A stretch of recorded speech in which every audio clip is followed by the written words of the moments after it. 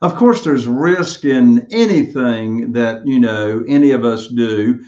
In the single family house business, if you're rehabbing a house, there's always the risk of the unexpected that may come up. You don't know exactly how long your carrying costs are going to go.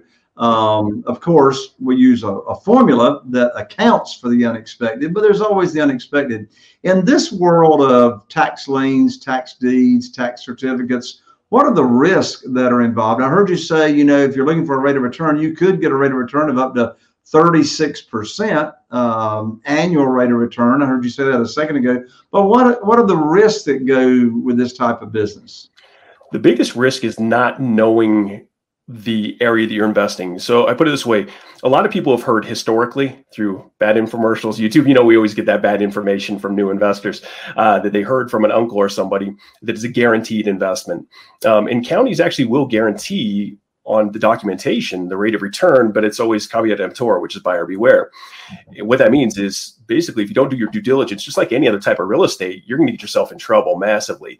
So where I've seen people go wrong many times is they just in their mind, they're hearing that they get this great rate of return, 36%, 24%, and they think they can buy any lien and get that money. Well, the reality is if the county's not able to collect that money, they can't pay you. So you may have just thrown money away. And after a certain period of time, there's a statute of limitations on there where they drop off, you can lose your money. So you could buy a lien. Many times you'll see a tax lien on a property, residential, commercial property, that the lien is actually higher than the property's worth. And people will invest in it because they don't do their proper due diligence or homework, just like anything else. Many times in areas like you'll see in Arizona, they'll sell tax liens at 3-year redemption period, 16%, but it's in the middle of the desert. They're just trying to create, so if they're just like, we all know in real estate, a property is only worth what somebody else is willing to pay. If you end up investing in a lien against a piece of land that's worthless, you're never going to get money. And if you decide to acquire the property, if nobody sold land in that area for 50 years, odds are you're not going to sell it either.